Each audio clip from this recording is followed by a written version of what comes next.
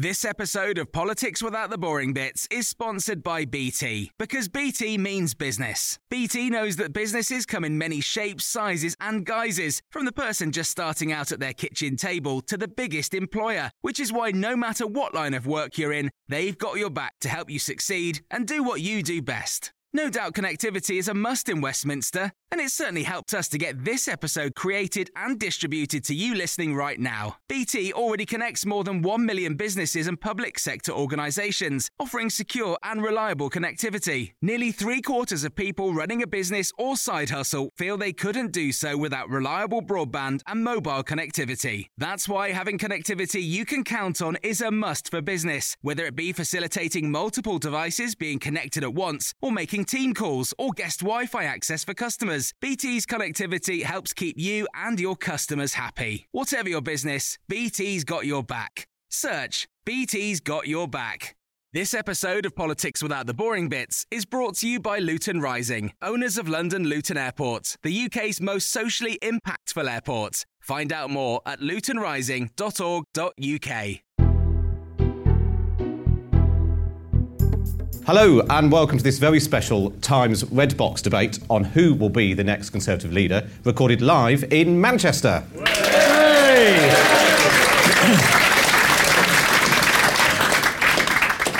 I'm absolutely delighted to be joined by a stellar panel of Times columnists, Matthew Parris, Hugo Rifkin and Rachel Sylvester, to answer what should be a very straightforward, simple question. Who will lead the Conservatives next? After what happened in the general election this year, the general election where Theresa May was going to sweep all before her, secure a majority not seen on earth in history. And of course, that's not how it panned out. She then, everybody assumed, would have resigned the next day and didn't. And each day she's there, it seems like she gets a bit stronger. So who will be the next leader? And I think we'll probably end up coming on to when will that happen as well. And is there any possibility that Theresa May could end up leading the Conservatives into the next election? So, Matthew, let's start with you. With the straightforward question, who do you think will lead the Conservatives next? Well, I don't think anybody is going to have the guts to challenge at the moment. There are so many reasons why they don't want to do that. So it would only be in the collapse of the government and the collapse of cabinet discipline that this could happen, faced perhaps with a vote of no confidence. In those circumstances, you'd have what I think would feel like an emergency. And in an emergency, I think that the claims of Philip Hammond as a caretaker for a year or two until the party had sorted itself out might prove to be quite strong. Excellent. Philip Hammond's the first name. Hugo. I haven't got anything nearly so coherent to say. I have no idea, because I don't know who the Conservatives want to be at the time of the next election. I don't know whose votes they go. I don't know if they're going to be going for my vote, or if they're going to think if people like me vote for them, then they've failed.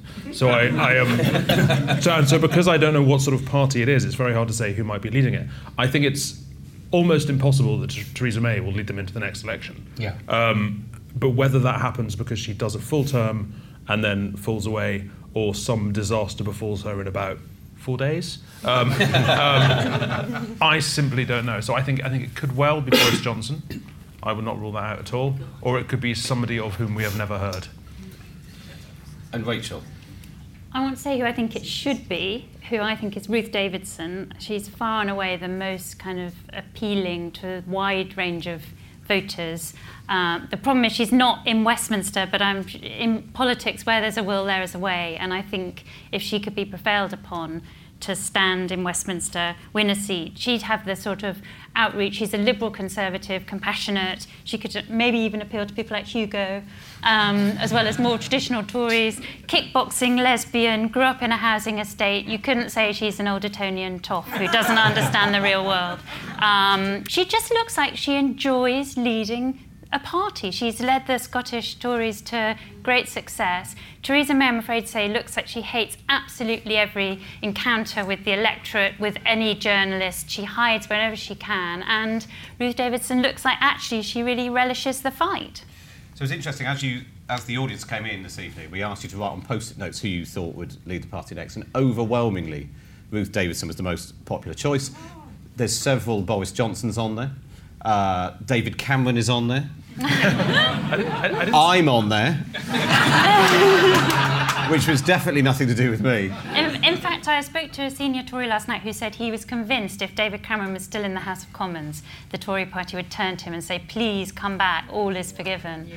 And it's interesting whether they're actually now in such a state they want some stability. But that would be a terrible idea.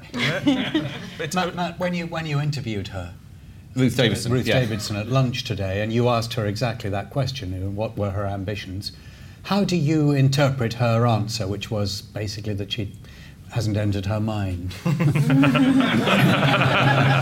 I was struck, actually, that she talked a lot about having been in Number 10 to see both David Cameron and Theresa May as Prime Minister, and seeing what a lonely, difficult job it is. And I think she's had a huge success in Scotland.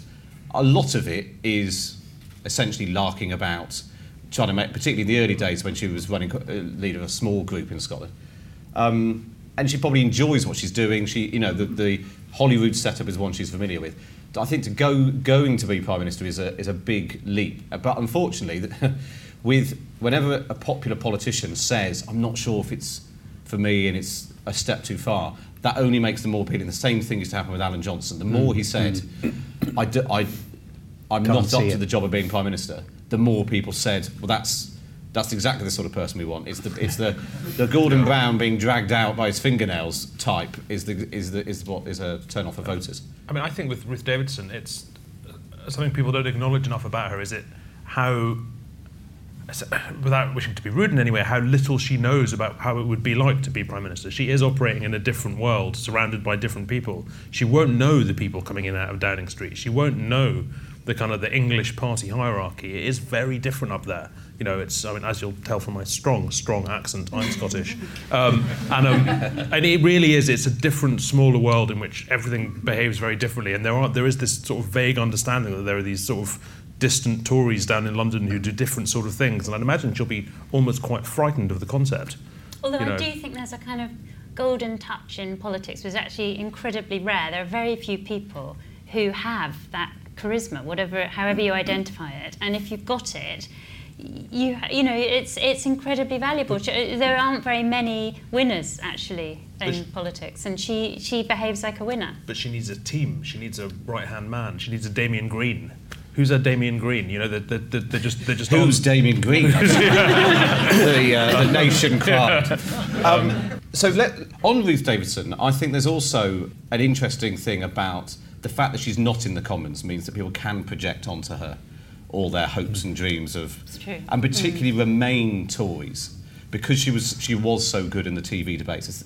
Amber Rudd is also, her name's on the wall a couple of times as well, because she comes from that centrist Cameroonian part of the party. People who are despairing at what's happening with Brexit and a lurch to the right want someone like that to come forward. It's also, I suppose, it's about, as Hugo says, what direction the Tory party want to go in. So I think when people are talking about Ruth Davidson, they're talking about her ideas and what she represents as much as her as an individual, perhaps. No, I think she as an individual is a very important part of what people like about her. And it's very hard to put your finger on exactly what it is that's so refreshing about her. She gives the impression of being a straight-talking person who gives a straight answer to a straight question. She's actually extremely good at ducking questions. As I discovered over the course of an hour. There were some questions which you absolutely goes for, and others she took me on a long wander around lots of other cul-de-sacs. But if Matthew, I mean, you know the party very well. What happens? What do people like Jacob Rees-Mogg, who I was very relieved not to see on the wall? But what do people like Jacob Rees-Mogg? If he was literally pinned to the wall, that'd be fine. That'd be fine.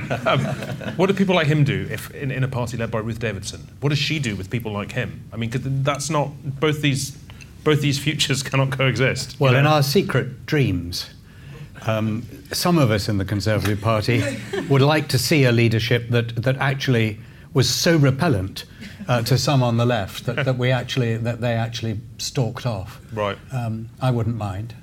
I'm really missing UKIP. I mean, it was. Where, but you want the left to stalk off or the right to stalk off? The right. Oh, you want the right to stalk off? Yes. Yeah, I'm missing UKIP. UKIP was a place where people could go if they didn't like what the Conservative Party stood for. But they didn't. They didn't go. That's the whole problem. Yeah, well, they came back. That was the... Yes, yeah. But I don't know, I was a Member of Parliament many decades ago, and it's very hard to explain to an audience like this that is looking at the logic of politics why, if you are a Conservative MP, the idea of actually teaming up with people in the Labour Party, even people who agree with you, and if you are a Labour MP, why teaming up with Tories is just so hard to get your head around. It could happen. I would like it to happen, but I don't think we should be too naive about this. George Osborne is a fascinating... in fact, this is one of the questions I asked Ruth Davidson, was had she regretted not standing in the general election this year, because then that would have put her in the House and it could have been different.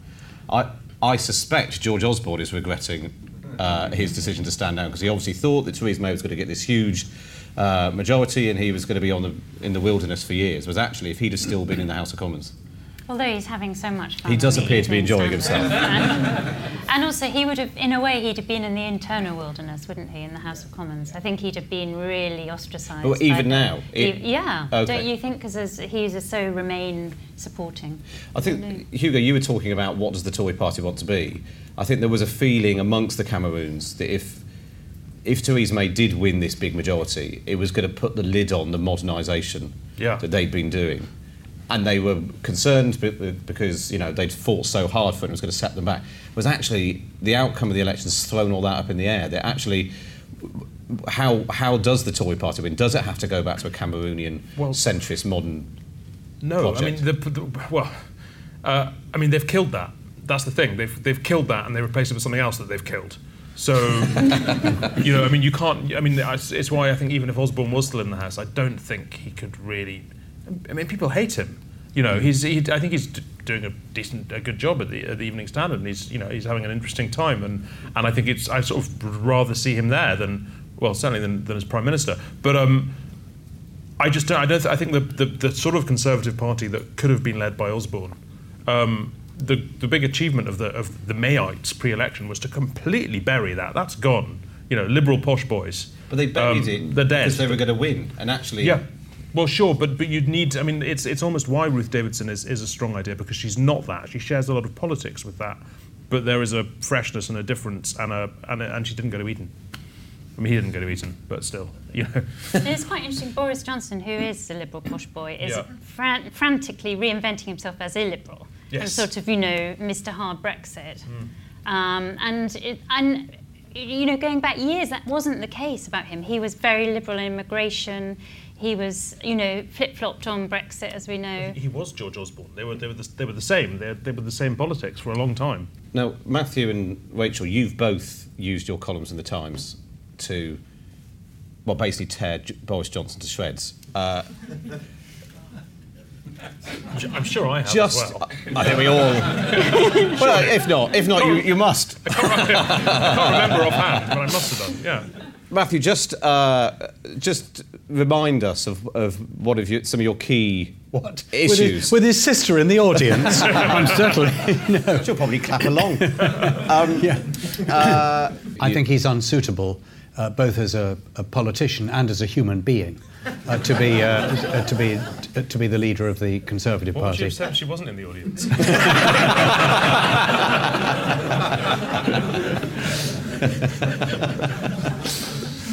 I should say that he was my editor in The Spectator. He's never done me any harm at all. He was an extremely good editor of The Spectator, and he's enormous fun. But that's where he and I part company after that. And Rachel, you wrote about him more recently, particularly in his role as Foreign Secretary and his failings in that job. Well, my worry was really that becoming Foreign Secretary was a chance for him to grow up and become a statesman and really prove that he could do a grown-up, serious job. And he hasn't managed to do that, I'm afraid to say. And it's, you know, he's gone around the world insulting people left, right and centre, making enemies, and that actually ends up damaging the country, whatever it does for his own ambitions. It's been bad for Britain's reputation abroad. What is the matter with him? I genuinely, because I've done quite a lot of this talking about Boris on the media and writing about it the last week or so. I don't know if he's got a plan or if it's just... Is it just attention seeking for the sake of attention? He's not a stupid person, and yet there doesn't seem to be any... He doesn't seem to have thought this is a big job I can grow into and obtain the gravitas that I was lacking previously. He just seems to be sort of a whirling dervish of as long as he's in the papers, that's something. The thing is, it's working. I mean, he had the big job to be Foreign Secretary, which was a big job. He could make a splash, and turns out he couldn't because he was responsible for everything except for Brexit, which is all the foreign news. And so he had to go off to God knows where and do something that no one was really interested in, and nobody noticed. And then he started. But there's so much foreign news: Myanmar, North Korea. Well, sure, but he started making a fuss in his characteristic irresponsible fashion. 10 days ago? He's now right back in the news. He's top of all the polls as the most likely person to lead the party again. And it works perfectly. And yet, you know what? At the Tory party conference this week, I haven't found a single person who thinks that what he's been doing is smart or sensible. And every cabinet minister I've spoken to thinks that Theresa May should have sacked him. And actually, speaking to people in Number 10, the reason they haven't is because they think he's doing that job himself, and he ever diminishing returns on these interventions. I think, Matt, the psychopathology of people who go into politics, and I don't exclude myself from this analysis, it really does take Freudian psychoanalysis to understand. So when you ask, what does he want? What is he trying to do? It's a very complicated mixture. There's a huge desire for attention. I'm quite conscious of it myself, and I'm not sure I'd have gone into politics without loving audiences and loving to be noticed. The huge desire for attention. There are also wild dreams of predominance, of being Prime Minister. I shared them. I thought I was going to be Prime Minister when I was 29. Somebody should put your name on the wall. Yes, they should have, but it's too late. There are also ideas. There are ideals. There are some things you think it would be good to do and that you might be able to do. And it's all a kind of horrible, dreamlike mixture of wanting applause, wanting attention, having ideas, having ambitions, all swirling together. It's just, I think that in Boris's case, it's gone. It approaches the role, the realms of the grotesque, but it's actually present in most people who go into politics. Which is what makes Philip Hammond such an unusual politician. He doesn't actually seem to like politics at all. He doesn't seem to like people particularly. He doesn't seem to care whether anybody applauds him or doesn't applaud him. But haven't you seen the photos of him as a goth? He definitely had his showman's Or side. you could say all of those things about Theresa May as well. She's a very unlikely politician. Yes, you could. But actually, I think the best politicians do have to have that deep need for endorsement and love. Because you're Disraeli. You're putting yourself often. I do interviews every week, and often they've lost a parent or they've had some terrible tragedy in youth, and it's the need for endorsement is so profound that you're willing to make yourself vulnerable before the electorate every 4 or 5 years, and it's a compulsive form of behaviour almost. It's almost like an addiction. And wanting to be mocked, laughed at, sneered at,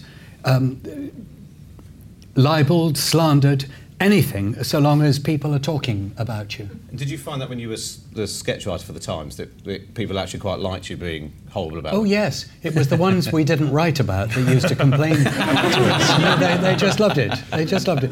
I'll never forget an MP whom he's no longer alive, but I rather admire him because I wrote a sketch describing his face as looking like one of those pizzas where you can order extra and someone had just gone over the top and ordered everything, the olives, the bits of cheese, the pineapple, everything. That was his complexion. And there are most Conservative MPs, most MPs would simply be delighted to have been the centre of a little portrait like this in a sketch in the Times. But this man wasn't. He came up to me the next day and said, "Paris, I'm never going to speak to you again." And I thought, good for you, because he's not doing himself any good by telling a sketch writer he'll never speak to him again. But he was hurt, he was angry, and he expressed it. They are sometimes hurt, but they don't express it, and they are just pleased to be talked about. You haven't mentioned their good work in the surgery, though. Isn't that an important part of their job? It varies very much from MP to MP. It is quite nice to be Lady Bountiful in your constituency, to be a prince in your own patch, to have people coming in like petitioners asking for help with their housing or whatever, and quite often using your MP's headed notepaper you can help them, and it gives you a huge thrill both to help them and also to be in the local newspaper as a fairy godmother like figure. It's important because it teaches MPs where the problems are, where things are pinching, where the state has got it wrong. It's terribly important. It's a great strength of our system. But as a motivating source for politicians, I think there is a little bit of a danger that you begin to think it's acting as a glorified social worker where your great usefulness lies, rather than down in London, which a proper Member of Parliament should understand is their first duty. I'm going to embarrass Matthew by saying that I read his book, Chance Witness, over the summer. And there was a brilliant section in it about being a local MP, which I took a photo of. It said, only gradually do you realise that none of this is making much difference to anything. Only slowly does it sink in that though the world will doff its cap to you, and though you will always be on the top table at any local feast, and though the local newspaper will print your thoughts on any subject, and even the letters editor of the Times will be inclined to let you jump the queue, and though your name will now be in Who's Who until you die, nobody is actually taking any notice. Which I thought was a sort of grim but probably quite accurate account of what it's like, because there are 650 of them, and we've so far talked about 5. Yes. And there are an awful lot of them who are doing filling their time, convincing themselves they're doing good local work. Yes. And none of it really makes a great deal of difference. Let's move on to another one of the names that a few people have written on the wall. Amber Rudd has all the same politics, essentially, as Ruth Davidson. She is in the Commons. She's the Home Secretary. She hasn't been on manoeuvres, as far as we can tell, in any sort of serious way over the summer. She's got a small majority, but there were lots of people who would like to see her at least in the race for leader. Is that... She's definitely the name you hear among Liberal Tories who are plotting. She's their candidate, for sure. She doesn't look like she enjoys it. I don't know what you guys think, but she doesn't seem to relish it. You've talked to her more than we have. Is she more than a PR? I think actually, having spoken to her and her special advisors, she wears the responsibility of being Home Secretary very heavily. Yeah. And it's a really hard since job, she's been in the job, she's had 5 terror attacks, which are in the news for us. I mean, even in Manchester, but they're in the news for us for a few days or a few weeks. But actually, it takes over her life. Presumably, she also knows about all the ones that and all the ones that don't. Yeah. And I think she was genuinely furious about Boris's article dropping on the day of the Parsons Green attack. And when she said, I was a bit busy dealing with a terror attack, she really meant, while he's larking about writing pieces of the Telegraph, I was dealing with what looked like another terror attack. I mean, she is a bit too obviously the heir to Theresa May. I think a sort of sane, sensible Conservative Party, she'd almost be a shoo-in as the next leader, but I don't think there is one. So that doesn't really quite apply. But I'm also aware. I mean, the public, we don't know her very well, and she's one of these people it's very easy to project on. And I think her similarity to Theresa May is such that it's not impossible she could turn out to be, I mean, not even the sort of the George Osborne to David Cameron, maybe more the kind of like the Ian Duncan Smith to William Hague, the same thing but a bit less so that happens afterwards. She's rather more modern than Theresa May, isn't she? Could be. I mean, I don't know. I think she's more political as well. She has more political nous. An awful lot of her metaphors are about being in a car with Boris Johnson. Have you noticed that? There's loads of them. Backseat driver, don't drive home with him. What happened? Now, there were also some other names on the board which were sort of outside the cabinet. James Cleverly was one. Who he's a very good question. Anybody want to explain who James Cleverly is? No, I've no idea. There is an interesting thing about whether or not the Tories need to have a whole new generation. So other names like Tom Tugendhat are mentioned, Rory Stewart I saw on the list. Somebody who's not kind of known and not associated with the Tory past, and a new generation, fresh blood, fresh ideas. And I think it depends when the change of leader happens. Yeah. So if it happens in the next year or two, I think it'll be one of the established people. David Davis would be a very strong candidate, probably if it's very soon, given his Brexit knowledge and all of that. But if it's in... His what? The sweeping assumption. Yes. Yeah. But if it's 2 or 3 years down the track, it may even be too soon for these that's new what generation. felt like what was behind Boris's most recent activity, but also Boris and David Davis over the summers. They know their best chance is sooner This rather than time later. round, yeah. Because if it does go beyond Brexit, and people have talked about it needing to be a sort of firewall change so that it goes into the next election with a sort of completely new team, then the moment's passed. James Cleverly he was an MP elected in 2015. I think he's most well known for saying he wanted to snog Theresa May during a TV interview. I mean, literally, MPs will do anything to get to climb the greasy ladder. It hasn't worked yet. He's not a minister. Another name on there was James Cartledge, who I confess I know even less about. Who Is he wrote here? James Cartledge? Did James Cartledge put up James Cartledge? Somebody wrote James Cartledge. Come on, own up. Are you James Cartledge? I once did that. I was once hosting a quiz in Parliament for lobby journalists. One of the answers was a name of a Labour MP called Greg McClymont. And I read it out, and everyone went, "What? Who?" And I said, "No, I've never heard of him either. I mean, literally never heard of him." And he was there, and he stood up and he said, "Oh, I'm Greg," and nobody there had ever seen him before either. He's not an MP anymore. So go on then. Who are you? Are you James Cartledge? No.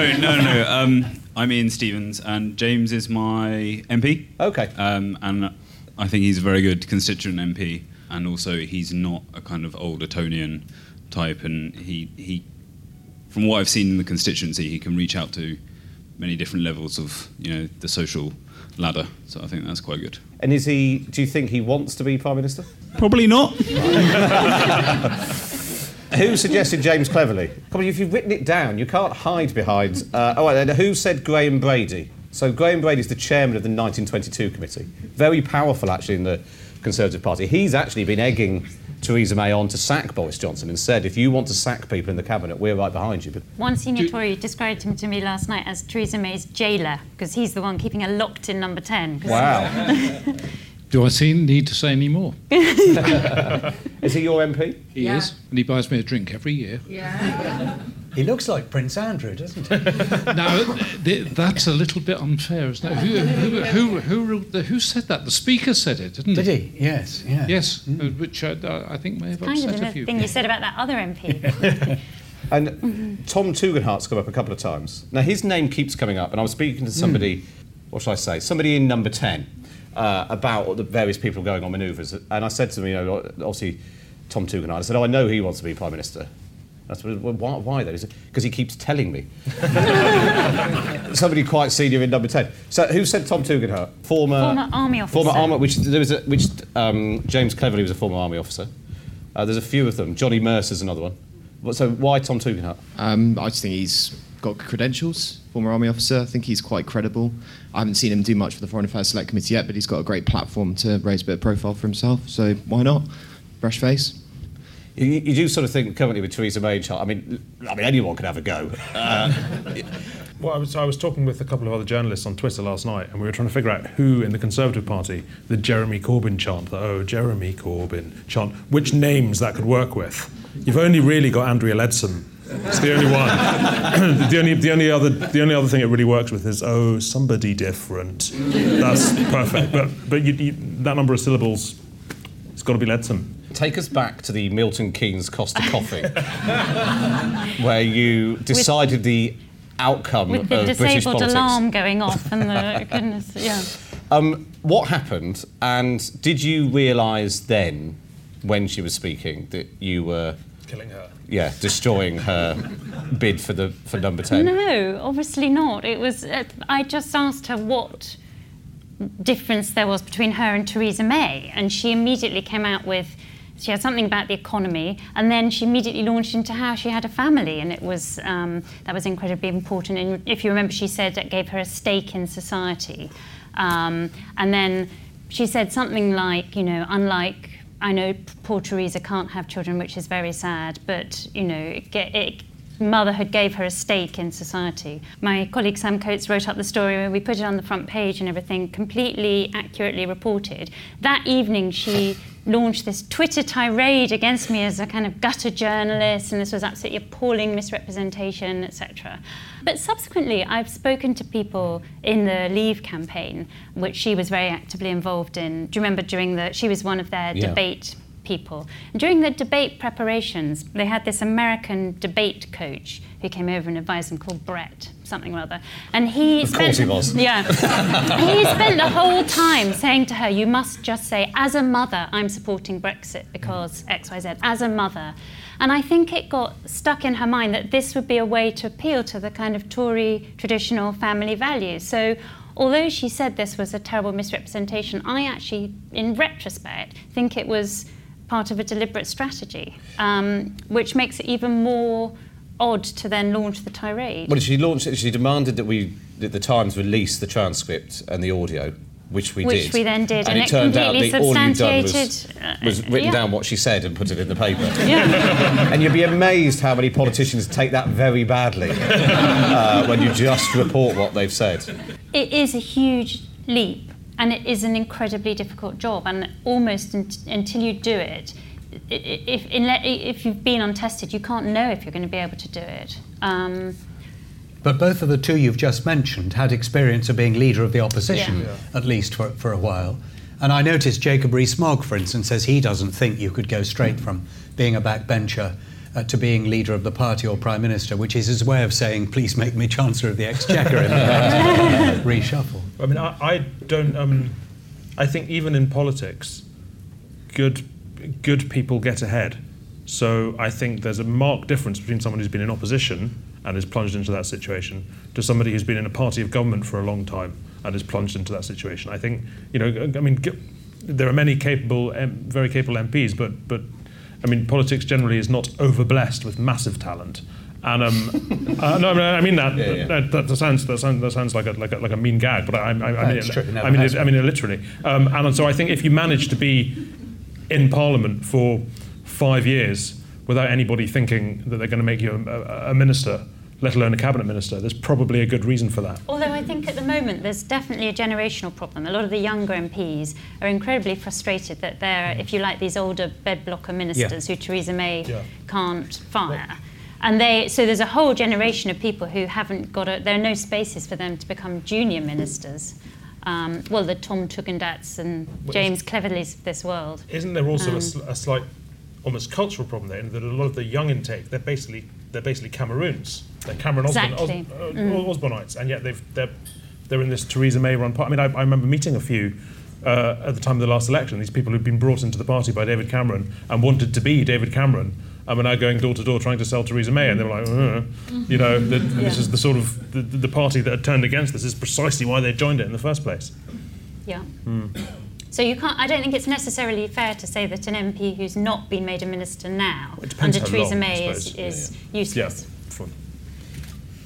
Should we read into the fact that the vast majority of names on the wall, with the exception of Ruth Davidson, and most of the names we've been talking about, are men? Are male politicians more likely to push themselves forward? Certainly all of the shenanigans since the general election have been sort of men posturing and beating their chests. Is there something, and actually it's Ruth Davidson who says it's a lonely job and I'm not sure it's for me. It's Amber Rudd who says my majority in Hastings is too small. Is there something in that? There is something about ambitious men politicking. They're more likely to do that than I don't think women are as plotty generally. I perhaps put it less tactfully than Rachel. I think that men are much more likely to entertain hopeless fantasies than women. In life or in politics? Both.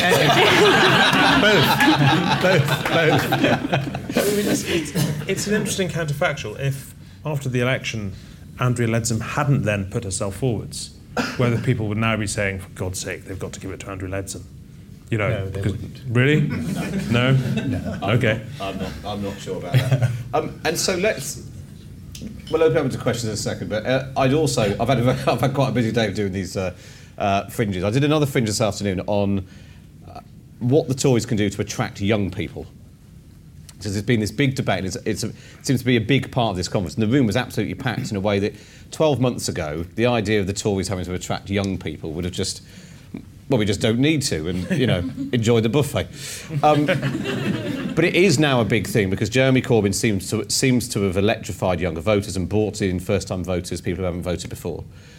Does the Conservative Party need to do something boldly different, rather than just go for Philip Hammond because he looks like a grown-up, or, you know, because that's what conventional politics says, and we're not in conventional politics anymore.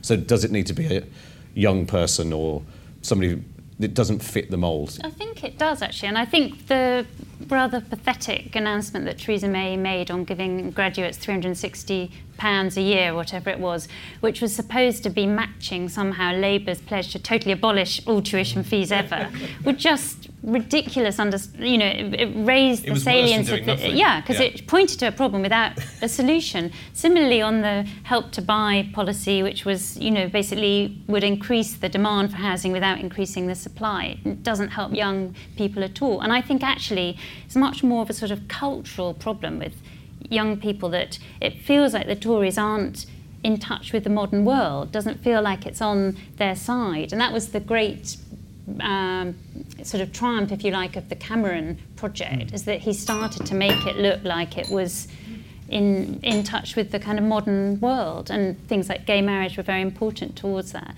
But the big problem, I think, for the Tories is going to be Brexit. The majority of younger voters are incredibly anti-Brexit, but now the Tories are going to be forever the party that delivered Brexit, bad, for better or for worse. And that's a value. I think it's this values difference that is so profound, rather than any individual policy. Yeah, I mean, look, I'd say two quite different things, but the first is I chaired a meeting this morning for Bright Blue about environmentalism in the Conservative Party, and something that struck me hearing all the speakers was that the Tories actually have a pretty good record on the environment. They've done a lot of stuff. Theresa May, the only time she's really spoken against Donald Trump was over Paris. Yet they're afraid of talking about it because that's not the people they look at, and that is very much the people Cameron looked at, and he would talk about that kind of stuff that young voters do care about.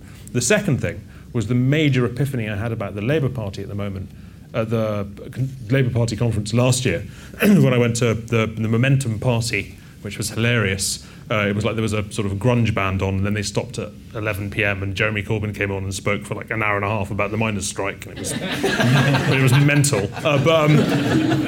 But the people who are at the heart of Momentum, the young ones anyway, they are the same people a few years later who were the backbone of David Cameron's Conservatives. They are the Cameronites. They're the young Oxbridge idealistic. I mean, sometimes literally James Schneider, who helped set up Momentum, was a young Conservative, Cameron-era young Conservative. They are the same people, and Labour is speaking to them in a way that the Tories are not even trying to. What the Tories can do to speak to them, I'm not quite sure. I've written about this in tomorrow's paper, perhaps slightly impenetrably, I fear. But I think it's not quite enough to just say, we'll help you buy houses, particularly when you're not even really helping them buy houses.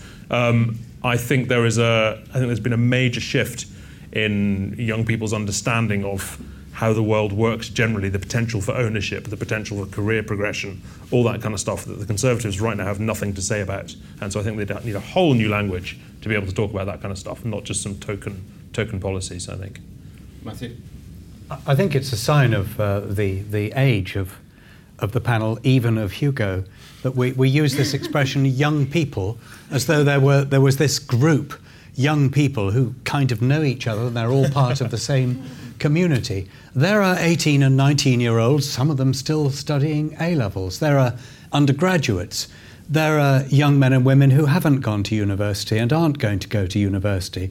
There are 20-somethings. There are 28-year-olds, perhaps about to get married, perhaps already married. They're all completely different people. And I don't think they thank us for addressing them as though they were all just young people and as though there were a message that would please young people. To the extent I go around talking in schools, sometimes in universities, to the extent there is an idea of a young person, I think that young person has ideas of their own. They have beliefs of their own. They don't always agree with each other. They often disagree violently with each other, but they do appreciate an intelligent attempt to engage with some of the ideas that interest them. OK, let's open it up now for questions. Who's got a question they'd like to ask? The Liberals in the last election wanted to legalise drugs. Do you think Labour or Conservative will go that route? It didn't seem to do the Lib Dems a lot of good at the last election. I think they should. I don't think they will. No. I mean, I think... well, it depends. I mean, even the Lib Dems only wanted to legalise cannabis, in fairness. That's just a politics we don't really have yet.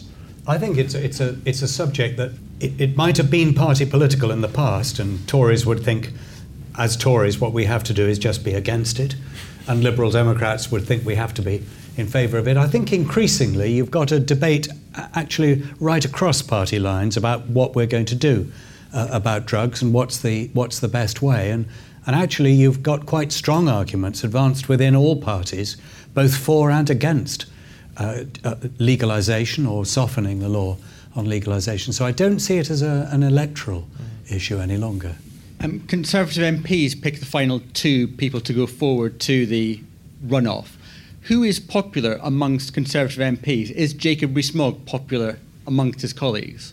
I don't think he's taken all that seriously as a potential leader. I think that Boris Johnson's problem is that he's not particularly popular amongst Conservative MPs, and I think one of the reasons why, although I wish that we could break this vacuum at the top of the Conservative Party, it's not likely to happen, is I can't actually think of anybody in the House of Commons who has a really big, good, solid following as a potential leader of the party. Plenty of people have a few friends, but I don't see the momentum.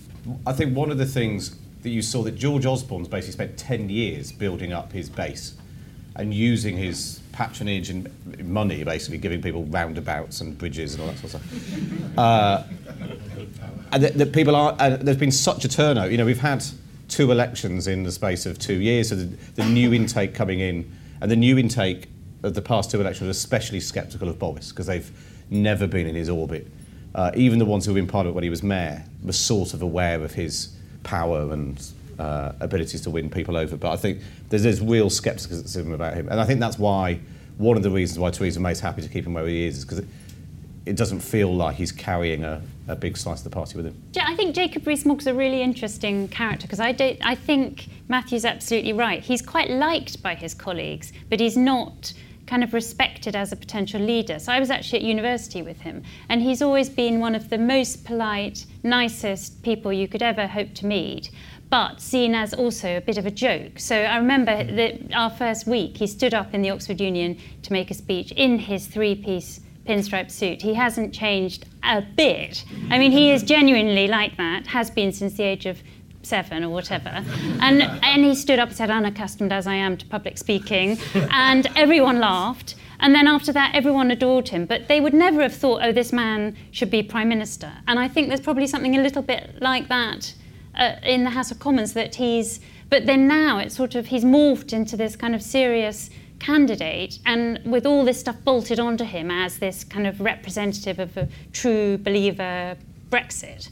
And it's kind of Frankenstein's monster gone a bit wrong. It's deranged. Is what it is. I mean, it's. I mean, he's been the big star of conference. You know, he's been selling out everything he's done. I mean, I can't get into any of his fringe meetings. Why would you want to? I mean, it's and it shows the high quality of Times subscribers that he's not up there on the wall. I will say, but Robert Harris, I would never put it like this. It's sexist and unacceptable in so many ways, but you're about to.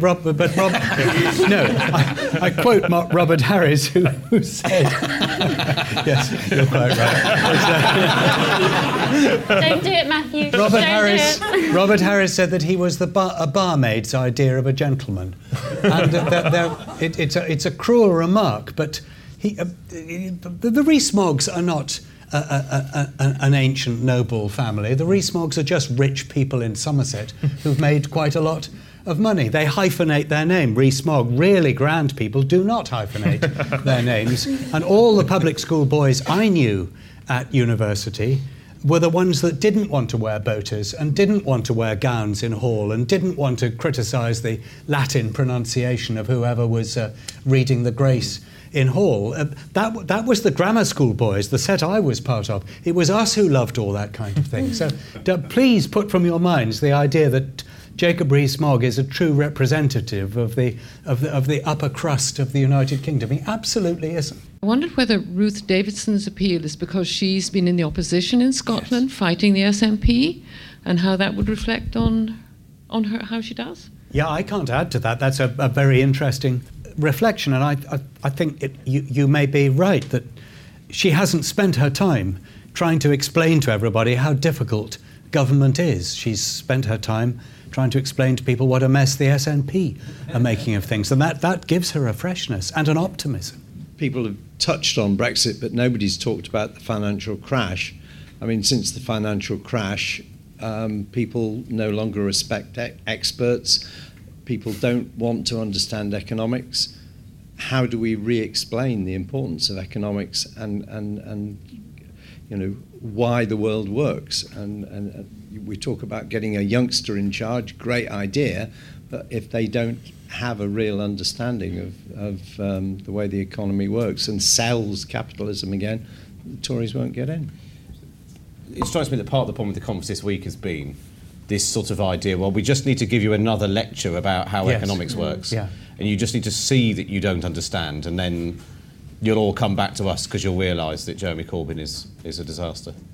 I think that's absolutely right. And I think in the end, politics always comes back down to, do people feel richer or poor? And I think one of the big problems is people haven't seen their wages going up. People have felt cross because they don't feel richer, as it were. I haven't explained it very well. But I think the Brexit vote was at least as much about that as about immigration, actually. Immigration is a proxy for feeling cross and poorer. The whole anti-expert thing is a proxy for feeling cross and poorer. And it's all kind of muddled up. But I think you're absolutely right. There's no point. I think the Tories also have to acknowledge that there are some companies who've gone, sort of are taking the mickey, if you like, and they're not paying their taxes. And the Tories have to understand how the public feel about that. But I think another lecture on why the free market's the best model isn't going to solve anything, is it? Well, I'd add nationalisation to that list.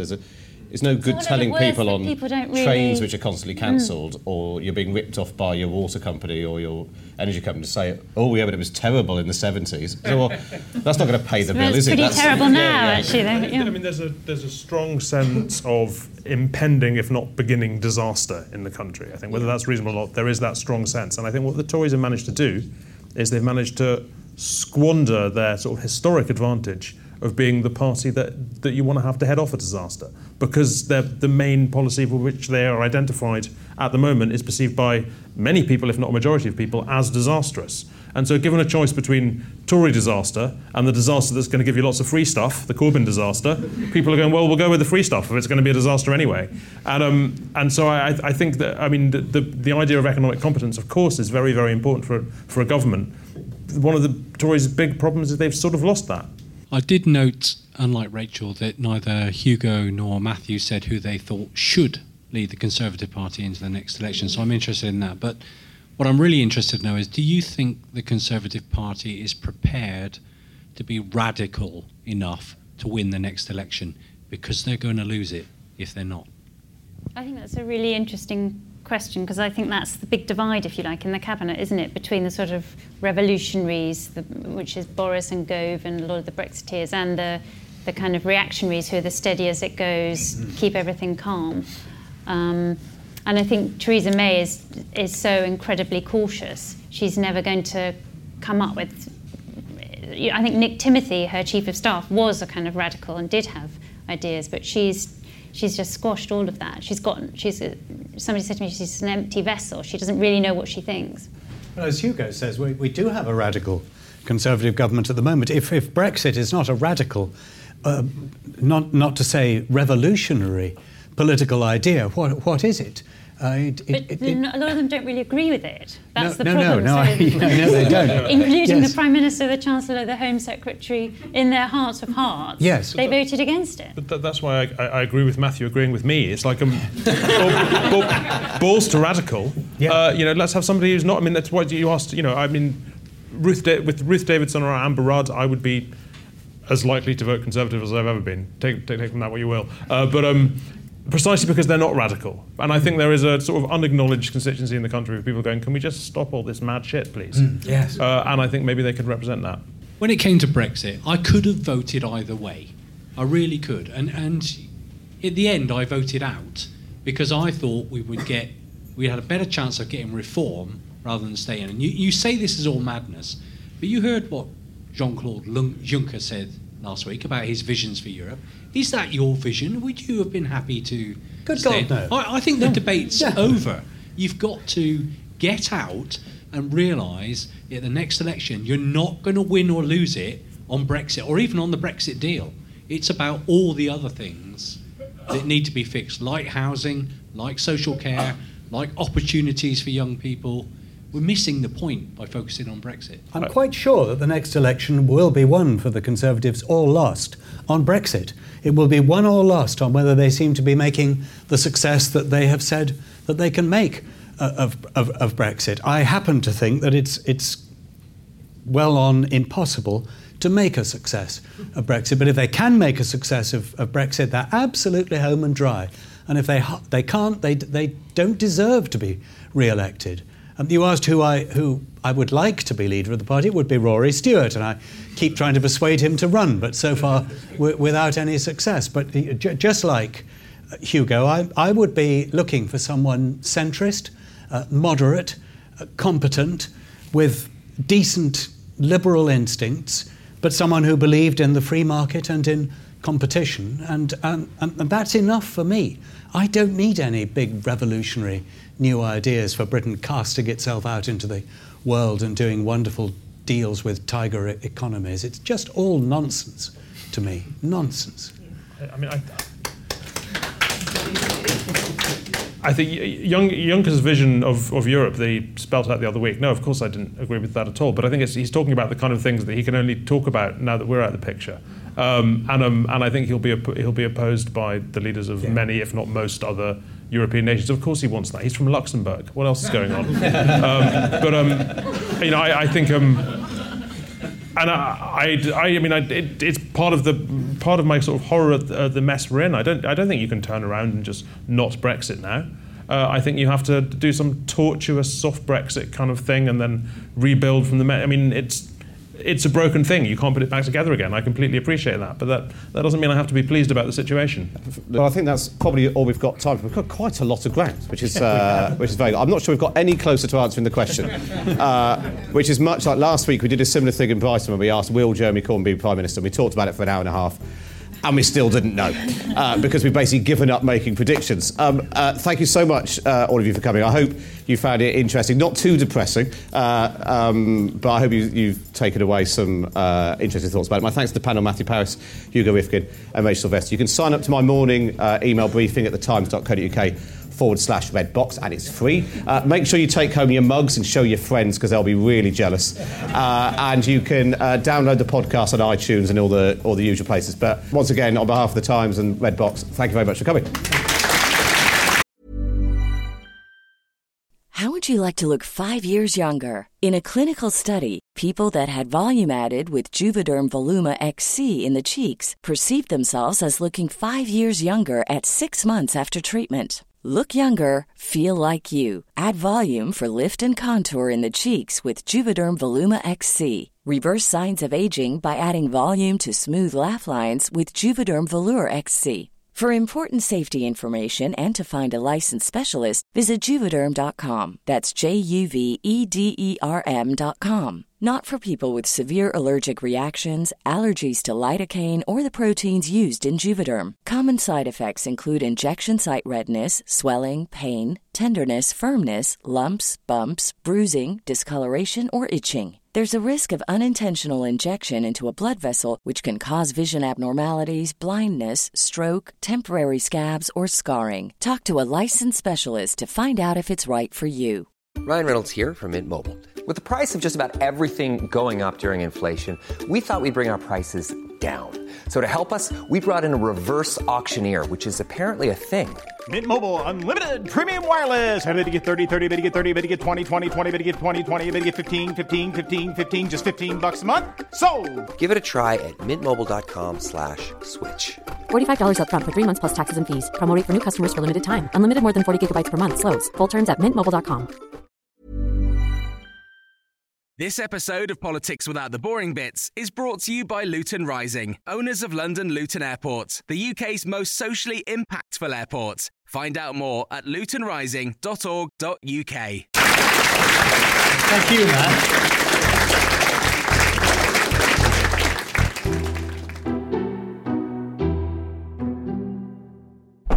Thank you for downloading. To discover more, head to thetimes.co.uk. This episode of Politics Without the Boring Bits is brought to you by Luton Rising, owners of London Luton Airport, the UK's most socially impactful airport. Find out more at lutonrising.org.uk.